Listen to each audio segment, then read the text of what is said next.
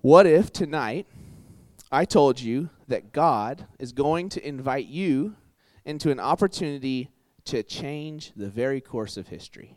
Okay? What if tonight I told you that God is going to invite you into the opportunity to make it possible for people 4,000 miles away to know Jesus just like you get the chance to know Jesus? What if tonight I told you that God is going to invite you to act like him, all right? To be like him, to walk like him, to talk like him? What if tonight you, Marley, you, Corey, could actually be like God? Would you believe me? Would you believe me that tonight you get to be a part of changing history forever? All right? Would you believe me that college students across the world will know Jesus because of what you do here in little old Morgantown? Would you believe me that if tonight I told you we're going to raise $10,000 so that people can know Jesus? Would you believe me? I hope so. I'm going to come back to that. I'm going to leave you on that little cliffhanger, okay? I promise I'm going to come back to that. But it seems pretty self-evident. We are going to be talking about generosity tonight, okay? And we're going to talk about kingdom generosity. What does generosity look like in the kingdom of God, okay? You guys excited about that? Cool. Sorry. You ever have that where you try to swallow and you can't? Okay, sorry. Sorry, Charles, I'm not as cool as you. When I think about generosity, the first thing that kind of always pops into my mind is someone giving me a gift, right? We just had Christmas. Did anyone get any cool Christmas gifts? No, I'm sorry. New tires. Hey, I got a new Christmas gift. I got this from Heather. This is a backpack. I love it. I know it seems kind of practical. If you know me, I don't really care for being surprised. I just want you to get me something, but I don't want thank you. I don't just want pure practical. Socks aren't a cool gift, all right? But I also don't want so sentimental that I'm well, I'm just going to put this on a shelf and never do anything with it. I like that middle ground of it's practical and I really like it. And Heather did a good job. She got me this backpack, and I don't know.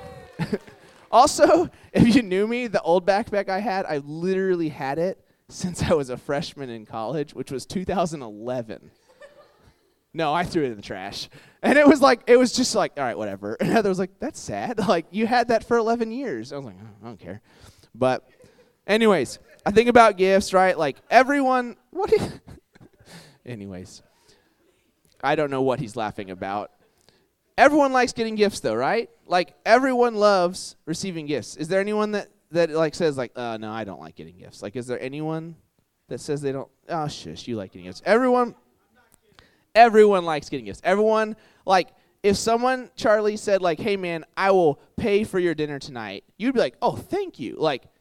That's a free gift, right? That's receiving generosity. Everyone likes to get money. Everyone likes to get free food. Girls, I'm sure you all really want a wedding or a engagement ring one day, right? Everyone likes some generosity. Everyone likes receiving a gift. But the Bible tells us that within kingdom generosity, it is better to give than to receive, right? So you probably heard this. It's like a adage, you don't have to be a Christian to have heard this before. It's better to give than receive. But this really does originate from the heart of God. And so we actually see it in the Bible in Acts 20, verse 35. It says, remembering the words of the Lord Jesus himself, who said, it is more blessed to give than to receive. It is more blessed to give than receive. But this wasn't just 2,000 years ago, right? There's some people oh, well, this person 4,000 years ago actually said it. Well, actually, this originates in the very heart of God. From the first page of the Bible to the very end, we see that this idea that it is better to give than receive. And actually, it's really cool. This verse says blessed, and that word can actually be translated happy. Okay, so it's like this. You could rewrite the verse like this. Happy are you when you give away rather than gather in. Happy are you when you give away your possessions so that others might be blessed. Happy are you when you give up your comfort, your space, your coffee, your dining dollars. Charlie does this. Dude, he pays for people's meals. It's so cool to see that generosity, right? Happy are you when you give away your time, your money, so that others might be blessed. Happy are you when you give up your comfort and your space and your caramel macchiato latte espresso thing that you girls all like. I don't know what they're all called. So, Kenzie told me today that there are two drinks that are literally the exact same thing, but one is where you pour milk first, and one is where you pour the coffee first. It is so dumb. Anyways, happy are you. I missed something, but that's okay. Happy are you when you give what you have that others might be blessed. It's actually funny. I've been trying to teach Emma. If you don't, I have a daughter named Emma. She's 1 year old. She's not intelligent enough to know what I'm trying to teach her, but I'm still trying, right? And I'm trying to teach her that it's better to give than receive. And so Emma loves getting kisses. Like, she will literally like lean in so that I can kiss her. She thinks, she laughs. She thinks it's like the best thing in the world. But I've been holding her. I've been saying, Emma, you know, Jesus says it's better to give than receive. So can you give Dada a kiss? And she just won't, man. Like, she won't. Like, I literally have to like hold the back of her head and like push her face.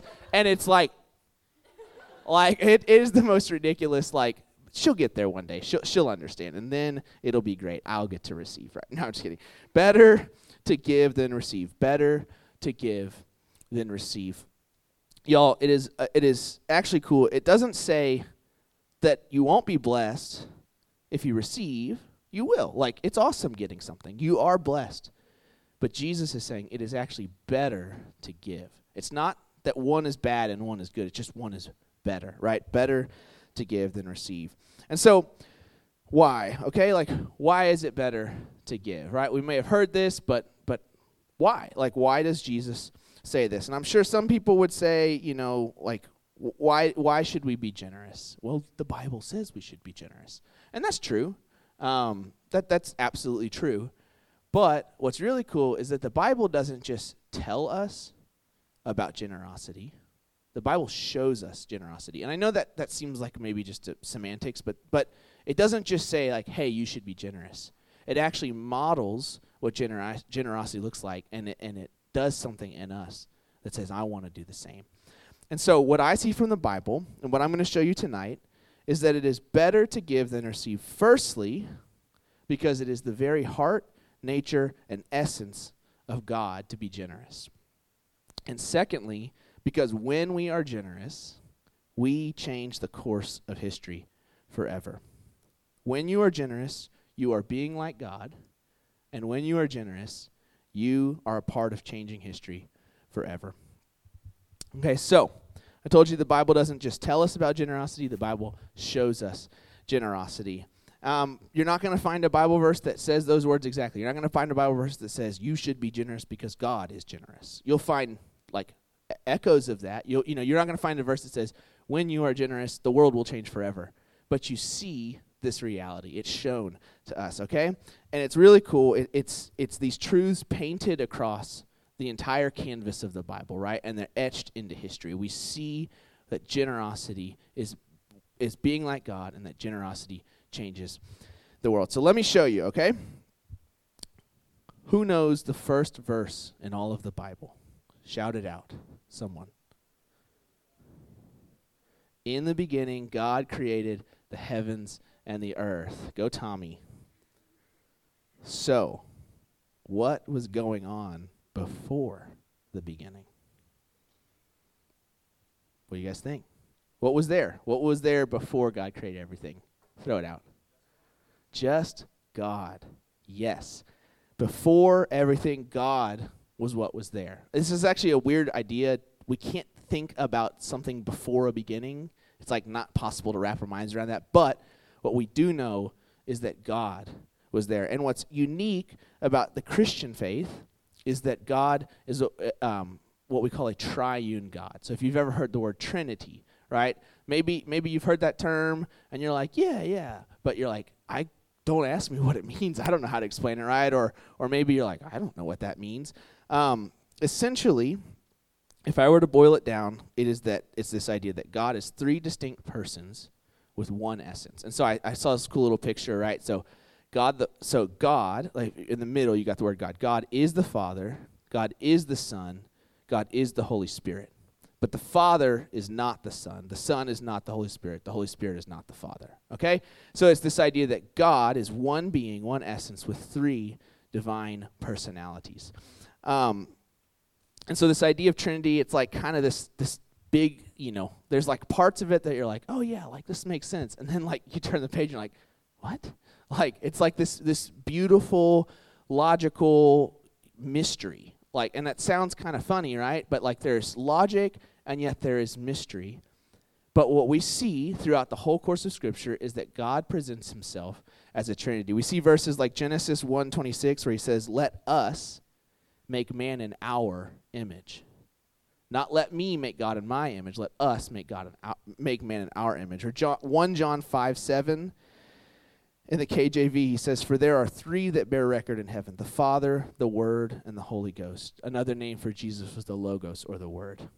And these three are one. And in the Gospel of John, Jesus says, the Father and I are one. And so this glimpse, this window that we get in Scripture is this Trinitarian, this relational view of God, right? And okay, so look, I'm not trying to give y'all like a deep theology lesson, okay? Like we could literally spend 5 years and not unpack this all. I'm not trying to get there, but I want to set something up, okay? What I'm trying to get at with talking about the Trinity is this simple fact that God is relational. God is relational. In his very essence, God is relational. Whatever reality was like before creation, we cannot fathom it.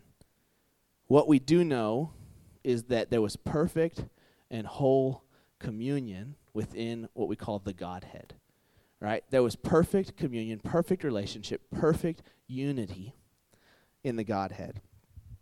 And like I said, like it's kind of hard to wrap our minds around, so like the best I can do, like, look, this is not a perfect illustration, but the best I can do is think about like do any of you guys have a friend that is like, they're like that friend where they are the easiest person in the world to hang out with? Okay, like do y'all have those people? Like not a second goes by that it's like wasted. Okay, like I actually have people that are some of my best friends that don't even they don't fall in this category. And then that sounds weird, like people I fought with, but some of my best friends, they're like those awkward, like, so it's raining outside, right? Like, but then you've got these friends where it's just like literally not a dull moment. So one of my friends, his name is Jordan Thevenin. A few of you guys may know him. He's an alum from WVU. So he was a small group leader a few years ago. And I love Jordan. I feel, he's hysterical. We can literally go from like deep theology to like high philosophy to like the stupidest stuff in the world to like talking for like 40 minutes about why Buffalo Wild Wings is a great restaurant to like back to like, dude, this is going on in my life and I just need someone to share with, to like talking about Pokemon Unite. Like literally and 4 hours passes and it's like, oh shoot, like I was supposed to go to bed 3 hours ago and you have work in the morning, like those kind of friendships where it's like the ease of friendship is just like there's not, and I don't have a ton of friends like that, and I don't think that's a bad thing. I think most of us, we have one or two that fit that category of like, it is just, I don't even have to think, I just get to be with them, right? And so take that friendship, take that person in your mind, and multiply that feeling, that whatever you want, that vibing, whatever you want to call it, 1 billion times over, and you do not even begin to scratch the surface of what it was like for God to be in a relationship within the Godhead. Okay, like the best friend you have, that ease, not even 1 billion times over, comes close to what it was like for God's perfect unity, his perfect fellowship, his perfect friendship within the Godhead. The Father, the Son, and the Holy Spirit had perfect community. God was eternally satisfied before creation. God was eternally complete. God was eternally whole. God was eternally happy. And yet, God gave all of that up to bring us into the picture. God changed the very structure of relationship within the Godhead when he created us. Okay? And it's so cool because there was nothing lacking in God that led him to create the universe. There was nothing. God was not lonely, and so he made man to fill some hole in his heart, right? God was not bored trying to find something to just occupy his time. God was not missing anything within the Godhead. God made you and me and this whole universe simply so that he might share what he already had. And when he created us, the entire reality, like, yes, there was still perfect communion within the Godhead, but he said, hey, come along in. And if you know the rest of the story, man screws it up, right? Man screws it up. We come along, this beautiful, wonderful, generous gift is given. And man spits on it and steps on it, and in selfishness and in pride and in ingratitude says, I don't want to be part of this. I don't want this. And in doing so, sealed our fate, breaks relationship with God, and we're left hopeless, helpless, and lost. And yet, I love this, and yet, God's generosity is greater than anything that we can do to it, right? We can take his first gift, we can throw it in the mud, we can stomp on it, we can spit on it, we can walk away. And God is still generous. And we see the most famous verse in the Bible, John 3:16, says, "For God so loved the world that he gave his only begotten Son, that whoever believes in him shall not perish, but have everlasting life." And again, God gives generously to us. His first gift is the very breath that lets you sit here. And his second greater gift is that when we screw up everything that God has done for us, he offers a way back in to relationship. He doesn't leave us where we're at. God gave his only Son that we might be brought back into a relationship with him. God gave his only Son that when we spit on his first gift, he could still extend a second, better gift to us.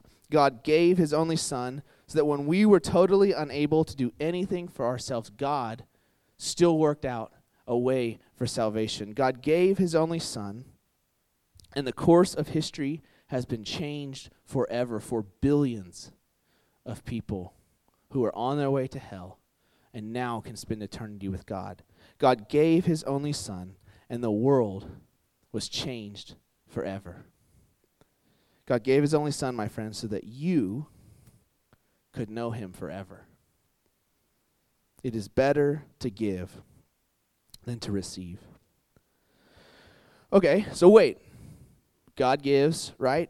But like how is that better for God that he gave, right? Like his Son dies, right? Like how is it better for God? He gives of himself, and what does he get in return? First, he's met with rebellion. Then he's met with his own Son dying on a cross. How is it better that God gave? How is it better to give than receive?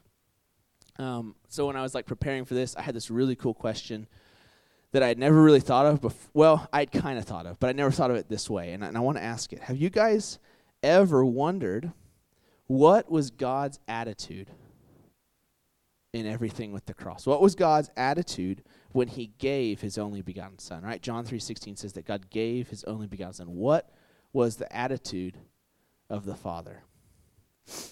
Right? What was God's attitude? What was going through his mind? Was God begrudgingly just oh man, I guess I got to give Jesus up, right? Was he dragging his feet at every step of the way, just prolonging it until he kind of just had to do it? Was God upset and annoyed at us, and it was just that kind of passive aggressive, fine, just take it, was God frustrated that he had to do this because he was somehow obligated? What was God the Father's attitude when he gave the most generous gift in all of eternity, his own Son? And the Bible shows us. Isaiah 53:10, 1 through 10. This is intense. It says this: "Who has believed our report, And to whom has the arm of the Lord been revealed? For he, Jesus, shall grow up before him the Father. Okay, just filling in what this prophecy is talking about. As a tender plant, and as a root out of dry ground. He has no form or comeliness, and when we see him, there is no beauty that we should desire him. He is despised and rejected by man, a man of sorrow and acquainted with grief. And we hid, as it were, our faces from him. He was despised, and we did not esteem him. Surely he has borne our grief and carried our sorrows. Yet we esteemed him stricken, smitten by God, and afflicted. But he was wounded for our transgressions. Guys, this is prophesied 500 years before Jesus happened, okay? This is literally telling us what we know happened later on, okay? So he says, he was wounded for our transgressions. He was bruised for our iniquities. The chastisement of our peace was upon him, and by his stripes we were healed. All we like sheep have gone astray. We have turned every one to his own way, and the Lord has laid on him the iniquity of us all. He was oppressed, and he was afflicted, yet he opened not his mouth. He was led as a lamb to the slaughter, and as a sheep before its shearers is silent, so he opened not his mouth. He was taken from prison and from judgment, and who will declare his generation? For he was cut off from this land of the living. For the transgressions of my people he was stricken. And they made his grave with the wicked, but with the rich at his death, because he had done no violence, nor was any deceit in his mouth. Yet it pleased the Lord to crush him. Yet it pleased the Lord to crush him. He has put him to grief. When you make his soul an offering for sin, he shall see his seed. He shall prolong his days, and the pleasure of the Lord shall prosper in his hand. It pleased the Lord to crush him. It pleased the Lord to crush Jesus. I wonder if you've ever seen that verse before, ever read it. Maybe you have. But I wonder if it's been revealed in a new way. The Bible says and shows us it pleased the Father to crush the Son. That's it. That's not a verse you can just kind of like skip over, right? So what was this like, right? Like why? Why did it? Was God the Father being vindictive in crushing Jesus, right? Like, is our God some sadist that loves punishing the people that he loves? Is God some heartless judge who would crush his own innocent son and take pleasure in it so that an innocent man could die for a bunch of rebels? Is God some insane being worthy of following if he would do something like that to Jesus and enjoy it? Or was there something else going on? What does this say about the Father heart of God? What does this say about God the Father's relation to the Son? What does this say about God's relationship with us? If there's anything that the Gospels point out, if there's anything that the whole Bible points out, it's what I talked about with the Trinity, that there is no more perfect, more beautiful, more incredibly joyful relationship than that of the Godhead. The relationship between the Father and the Son was perfect unity, perfect joy, perfect relationship. God gave up perfect unity. God gave up perfect unity, and it pleased the Father to crush Jesus. And we know that even if for a moment that relationship was broken, Jesus cried out on the cross, my God, why have you forsaken me?" God gave up perfect unity, and communion was broken in the Godhead, and it pleased God to do this, that he might have you. It pleased the Father to crush the Son, that he might have you.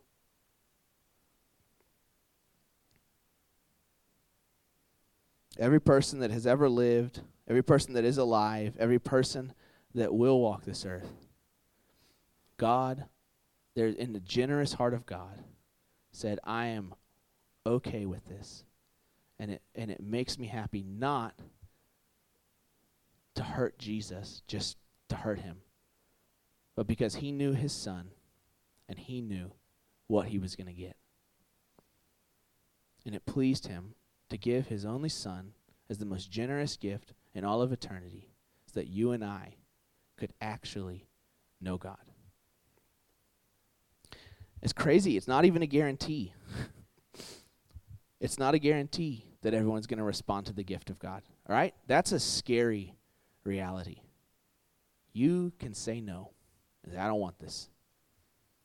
But even still, God said, it is the joy of my heart to do this, that I might have you. God the Father gave generously, and it pleased his heart to do so, and the world was changed forever. History was rewritten because of God's generosity. It is better to give than receive. We can go one step further, right? We see the Father's heart, that it was not this vindictive, I just want to beat up my son, but I am happy to give him that I might have you, right? But what was Jesus' attitude? What was it like for Jesus? Okay? He's the gift being given. He is generosity incarnate. Okay? Like his very life was the generosity of God. What was going through his mind? Was Jesus sullen and sad, like, I guess I got to do this, right? Or like, was he, like, did Jesus know from like the time he was a little kid, like, and every day of his life was just like the worst day of his life because he knew one day he was going to die? Or was he like tricked? Was he duped? Like, did someone pull the rug out of him? Like last minute, it's like, oh wait, you're going to die. See ya. Like what was Jesus's attitude? Again, the Bible doesn't just tell us, it shows us the generosity of our King. Hebrews 12:2 says this, for the joy set before him, he endured the cross, scorning its shame, and he sat down at the right hand of the throne of God. For the joy set before him, Jesus endured the cross. For the joy set before him. Do you guys know what that joy is? It's you. It's me. Like the joy that was before Jesus that said, I can go to this cross. That doesn't mean that Jesus was like, oh, this is great, I'm dying. Like, he wasn't like just, like bubbling with glee that he was being nailed to a cross. We know that he experienced agony. But there was a joy that he knew was on the other side, and he said, I will do this for you. The joy set before Jesus was the possibility of restored, renewed, redeemed relationship with us. The joy set before Jesus was what led him to say, Father, forgive them, for they don't know what they're doing, as people literally drove nails through his hands. The joy set before Jesus is what allowed him to endure the shame and torture and agony of the cross. The joy set before him is what allowed him to be separated, if even for a moment, from his Father. The joy set before him is what allowed him to endure all the sin and all the evil and all the filth of all eternity. The joy set before him was that he could have you and me. That's just incredible. And he willingly gave himself up for that joy. He willingly gave himself up for that joy. And it changed history forever. There are billions of people whose eternity has changed from death to life because Jesus was willing to give his life generously. Jesus gave generously, and history was changed. It is better to give than to receive. But as I was doing this, as I was preparing, I just kept coming back to this idea. I'm like, it just seems like God gets the short end of the stick. Like, he gives, even to the point of literally giving up his life. And it just doesn't seem fair. Like, it doesn't seem fair that God gives up so much and he doesn't even get a promise of a return. Why is it really better to give than receive? Why was it better that God gave? And what God is showing us by his generosity, by his example, is that generosity is not about being fair or getting what you deserve. Generosity, it's not. Generosity is not about what you get in return. Generosity is just about the simple joy of giving. And I know that's not this like life altering, like I hope it is, but it doesn't. At first you're just like, okay, it's just about the joy of giving. It's about the joy of giving. It was the greatest pleasure of God to give his only son. Okay? Like it was the greatest pleasure of Jesus to give his life. It was the greatest joy. It made God happy. Simple as that. It made God happy that he might have you. And it's just funny, like, I've been a Christian for 11 years, something like that. And I still just get to this point where I'm like, I just don't get it. Like, why would you do this for me? Why? Like, I see, like, it baffles me just how lavish God's love is, like how lavish his generosity is. He was under no obligation. He was under no compulsion. He did this simply because it brings joy to his heart to give generously. He didn't have to create us. He wanted to. He didn't have to save us. He wanted to. And he made a way for us. And all I can do is like cry with Paul. If you've ever read Ephesians, he has this bizarre prayer where he's like, God, I pray that I might know this love that passes understanding. He's like, I want to know something that I can't understand. Right? I know God's love like the back of my hand.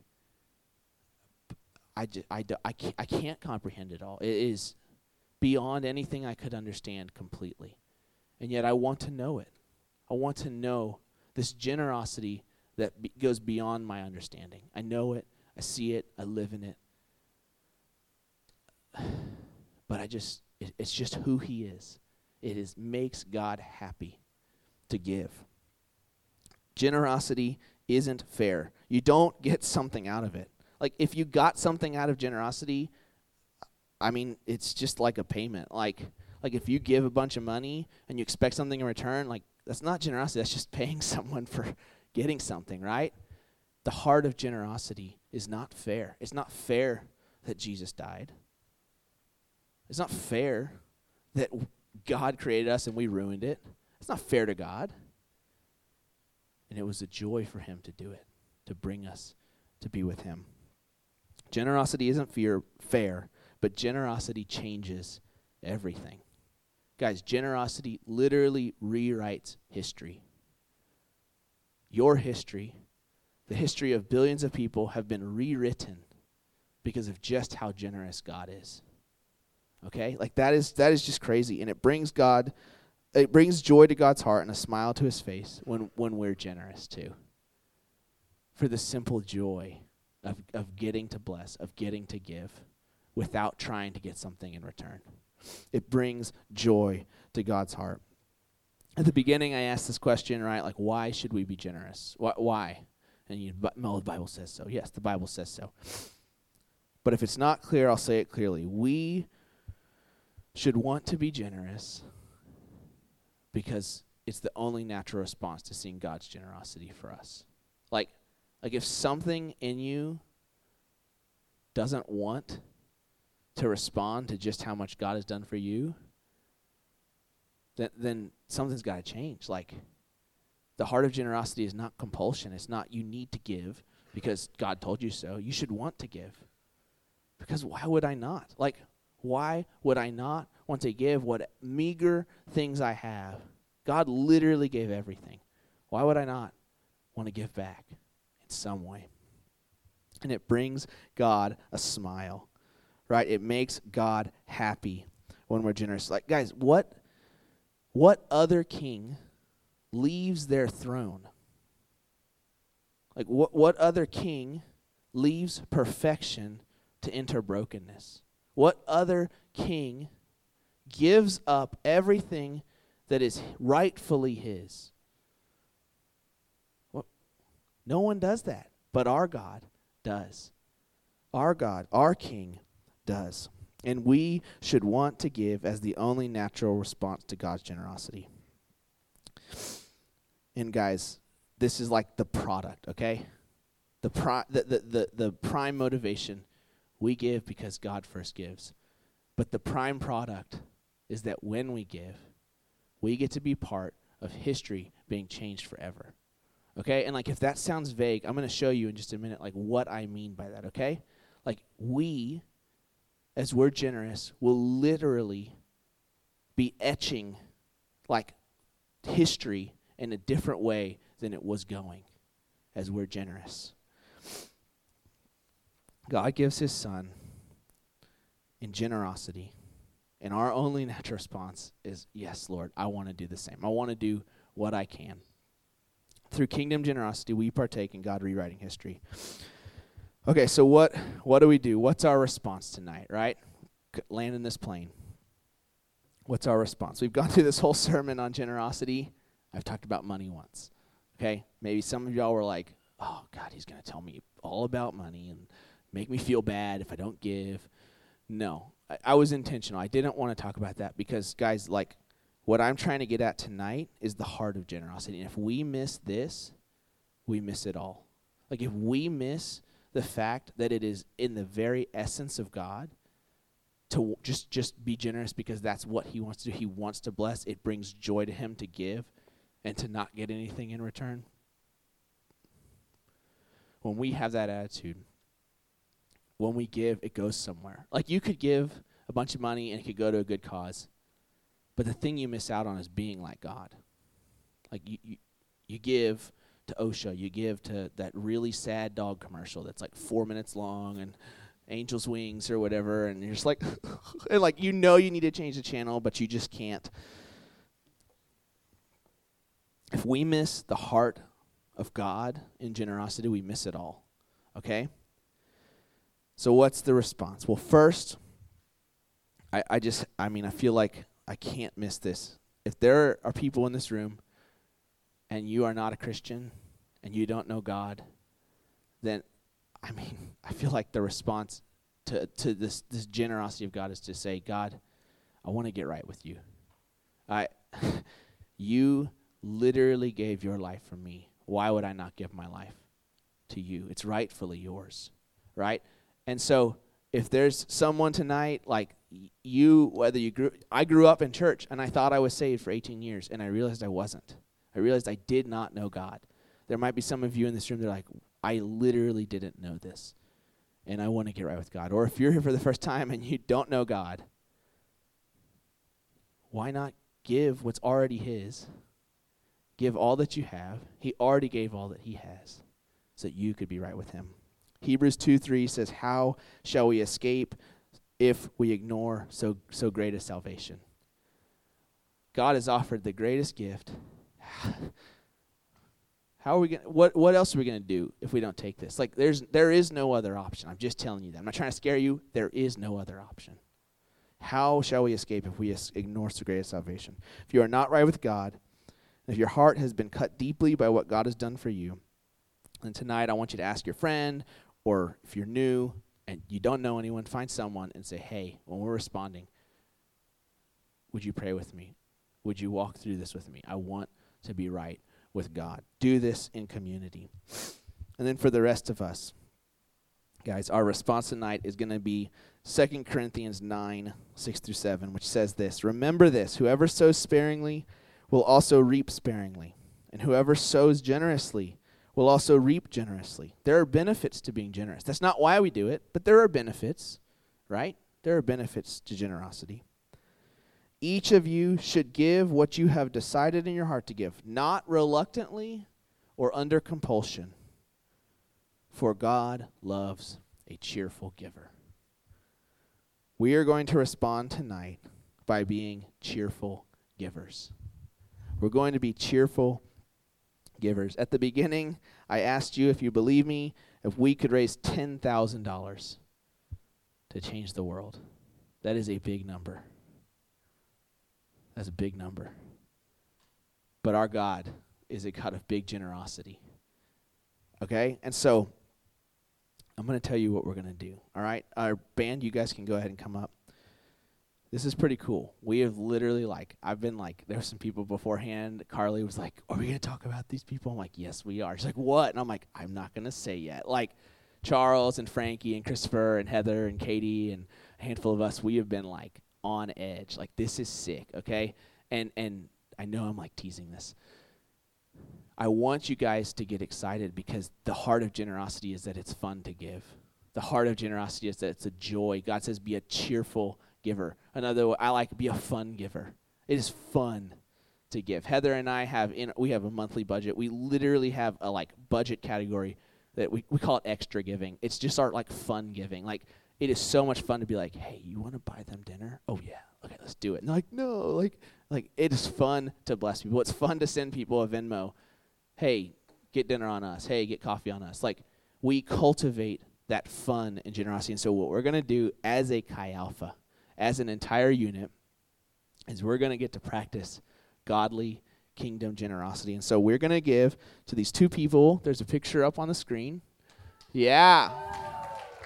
So this is Austin and Amy. Some of you know them. They are missionaries in okay. There's like 7 names for that country. It was actually one of my leaders at one point. He's a good friend of mine, good friend of Charles, and has been serving faithfully in the Netherlands, doing literally what we're doing here. He is doing Chi Alpha 4,000 miles away. I looked it up. It's 4,000 miles away. And what we're going to do is we are in faith going to say, God, we are going to raise as a Chi Alpha $10,000 to bless.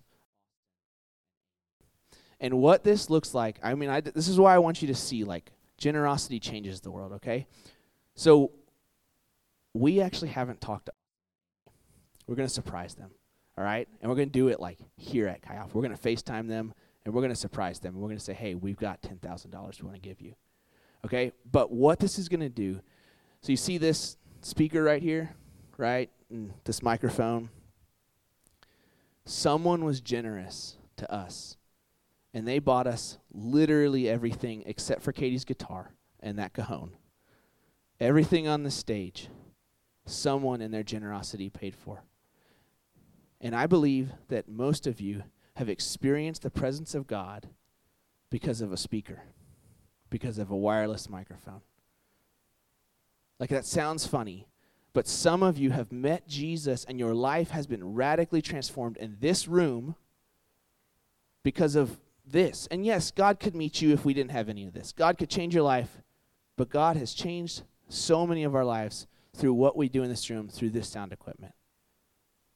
And it cost thousands of dollars. We didn't have that money. Someone in generosity gave it to us. Or some of you guys got met at the booth.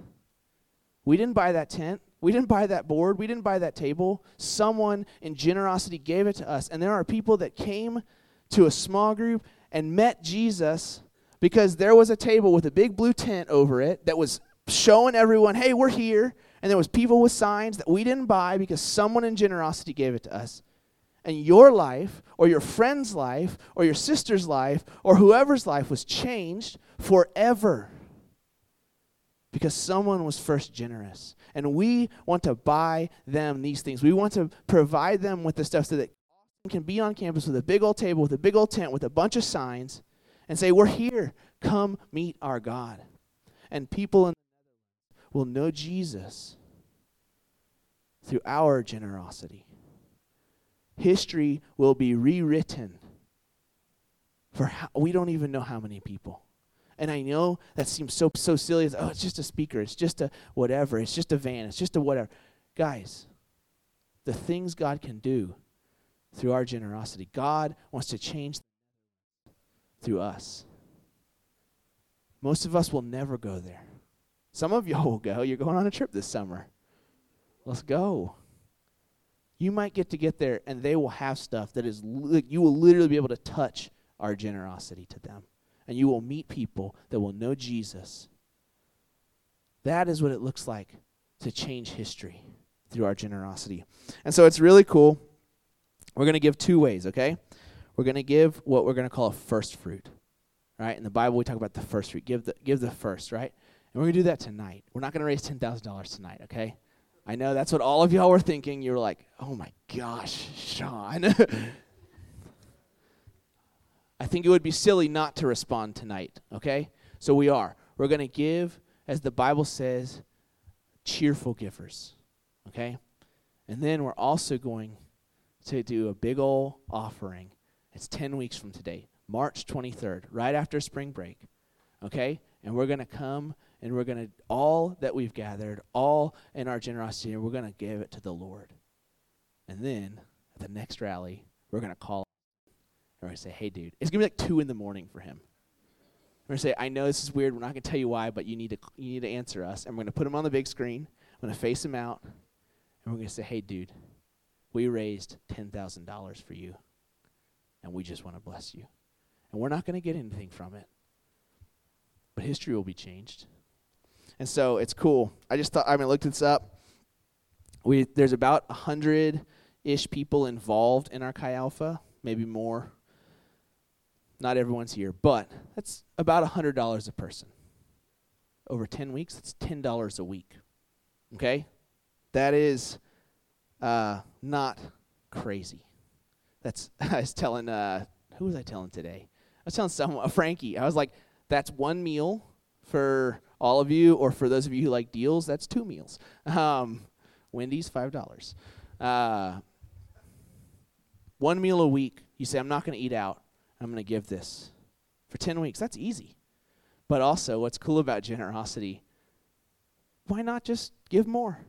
Like, you can't outgive God. You're not going to outgive him. I'm sorry. Like, what if we gave him $15,000? Like, we're shooting for 10. But what if you were just like, dude, I raised $100 in like 2 weeks.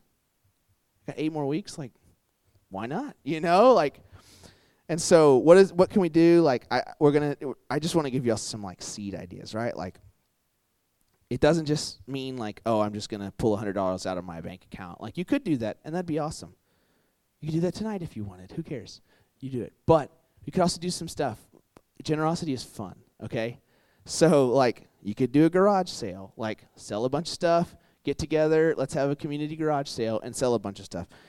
You could have a bake sale. You could, like Katie said, this was really cool. Like, some of y'all's parents, like, give you grocery money, like, and you don't use it all.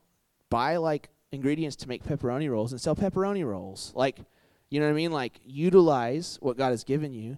Give back. You could do a craft sale. You could sell something. You could, boys, you go to Kegler's. What if every time you went to Kegler's, you said, however much I spend, I'm going to double that. I'm going to set that aside. And I'm going to, quote, unquote, buy a meal.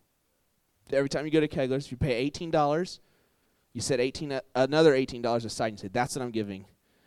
And that's 5 more Chi Alphas, 5 times 18, that's almost $100. That's right there. Like, that's sick. You know what I mean? Like, this one was my favorite. Like, maybe there's a crazy enough small group. It's probably the guys that are like, hey, those things where it's like, hey, like, pay $1 to throw a pie at my face. Like, there's like kind of silly, stupid things.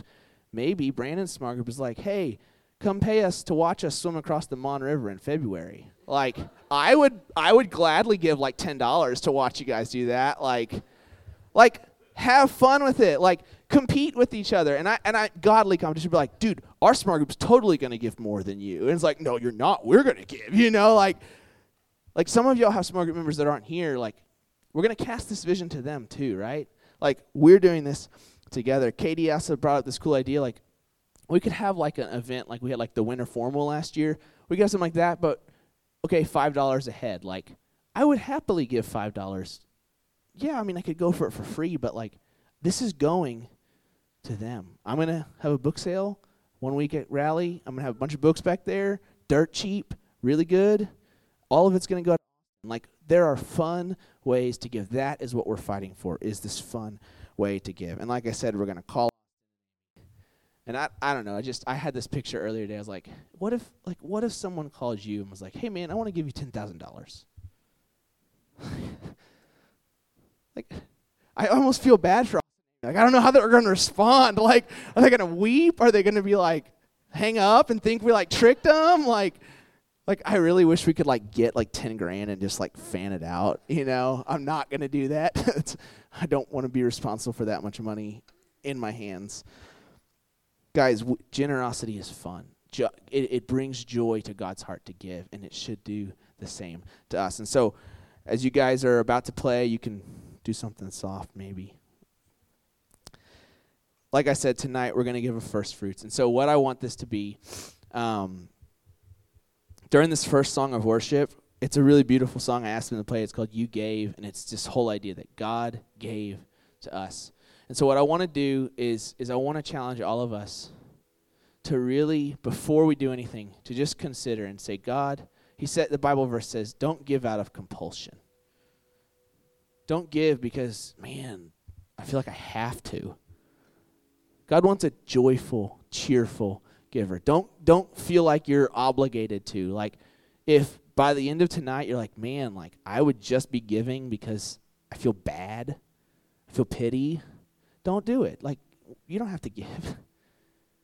But what I want you to do is during this first song, I want you to say, God, what do you want me to give? What do you want me to do? And when there's like that joy that was of like, if all you got is $5, give $5, $20, whatever. And I want you to know every single bit of this is going to, we're not taking anything. The Lord's been generous to us, and he continues to be. We want to be generous to them. And so we have these little baskets too. If you got cash or whatever, like, come up. This is like a little altar space. Like, make it a gift unto the Lord. Like, don't just come up and sit in there, but like, Lord, when I go up, I'm giving this as a pleasing gift to you. And so I want you during this first song, don't just give right away. We also have a Cash App and Venmo. I'm going to send you all that. I'm going to send your small group leaders that little what it is, and then y'all can look at it or whatever if that's how you want to give. We're going to do that today as a faithful obedience to the Lord and say, God, we're going to give. And then also 10 weeks from now, man, we're going to have a big old party, and we're going to give. We're going to give $10,000, guys. That sounds crazy, but I hope now you're like, you know what? We got this. This is our God. We can't outgive him. He is going to provide. We're going to have fun. And this is going to change not only the course of history there, but guys, I think this is going to change our Chi Alpha forever. And this is going to change you forever. So we're going to do that. We're going to respond now. We're going to be joyful givers, just like our God is a joyful giver.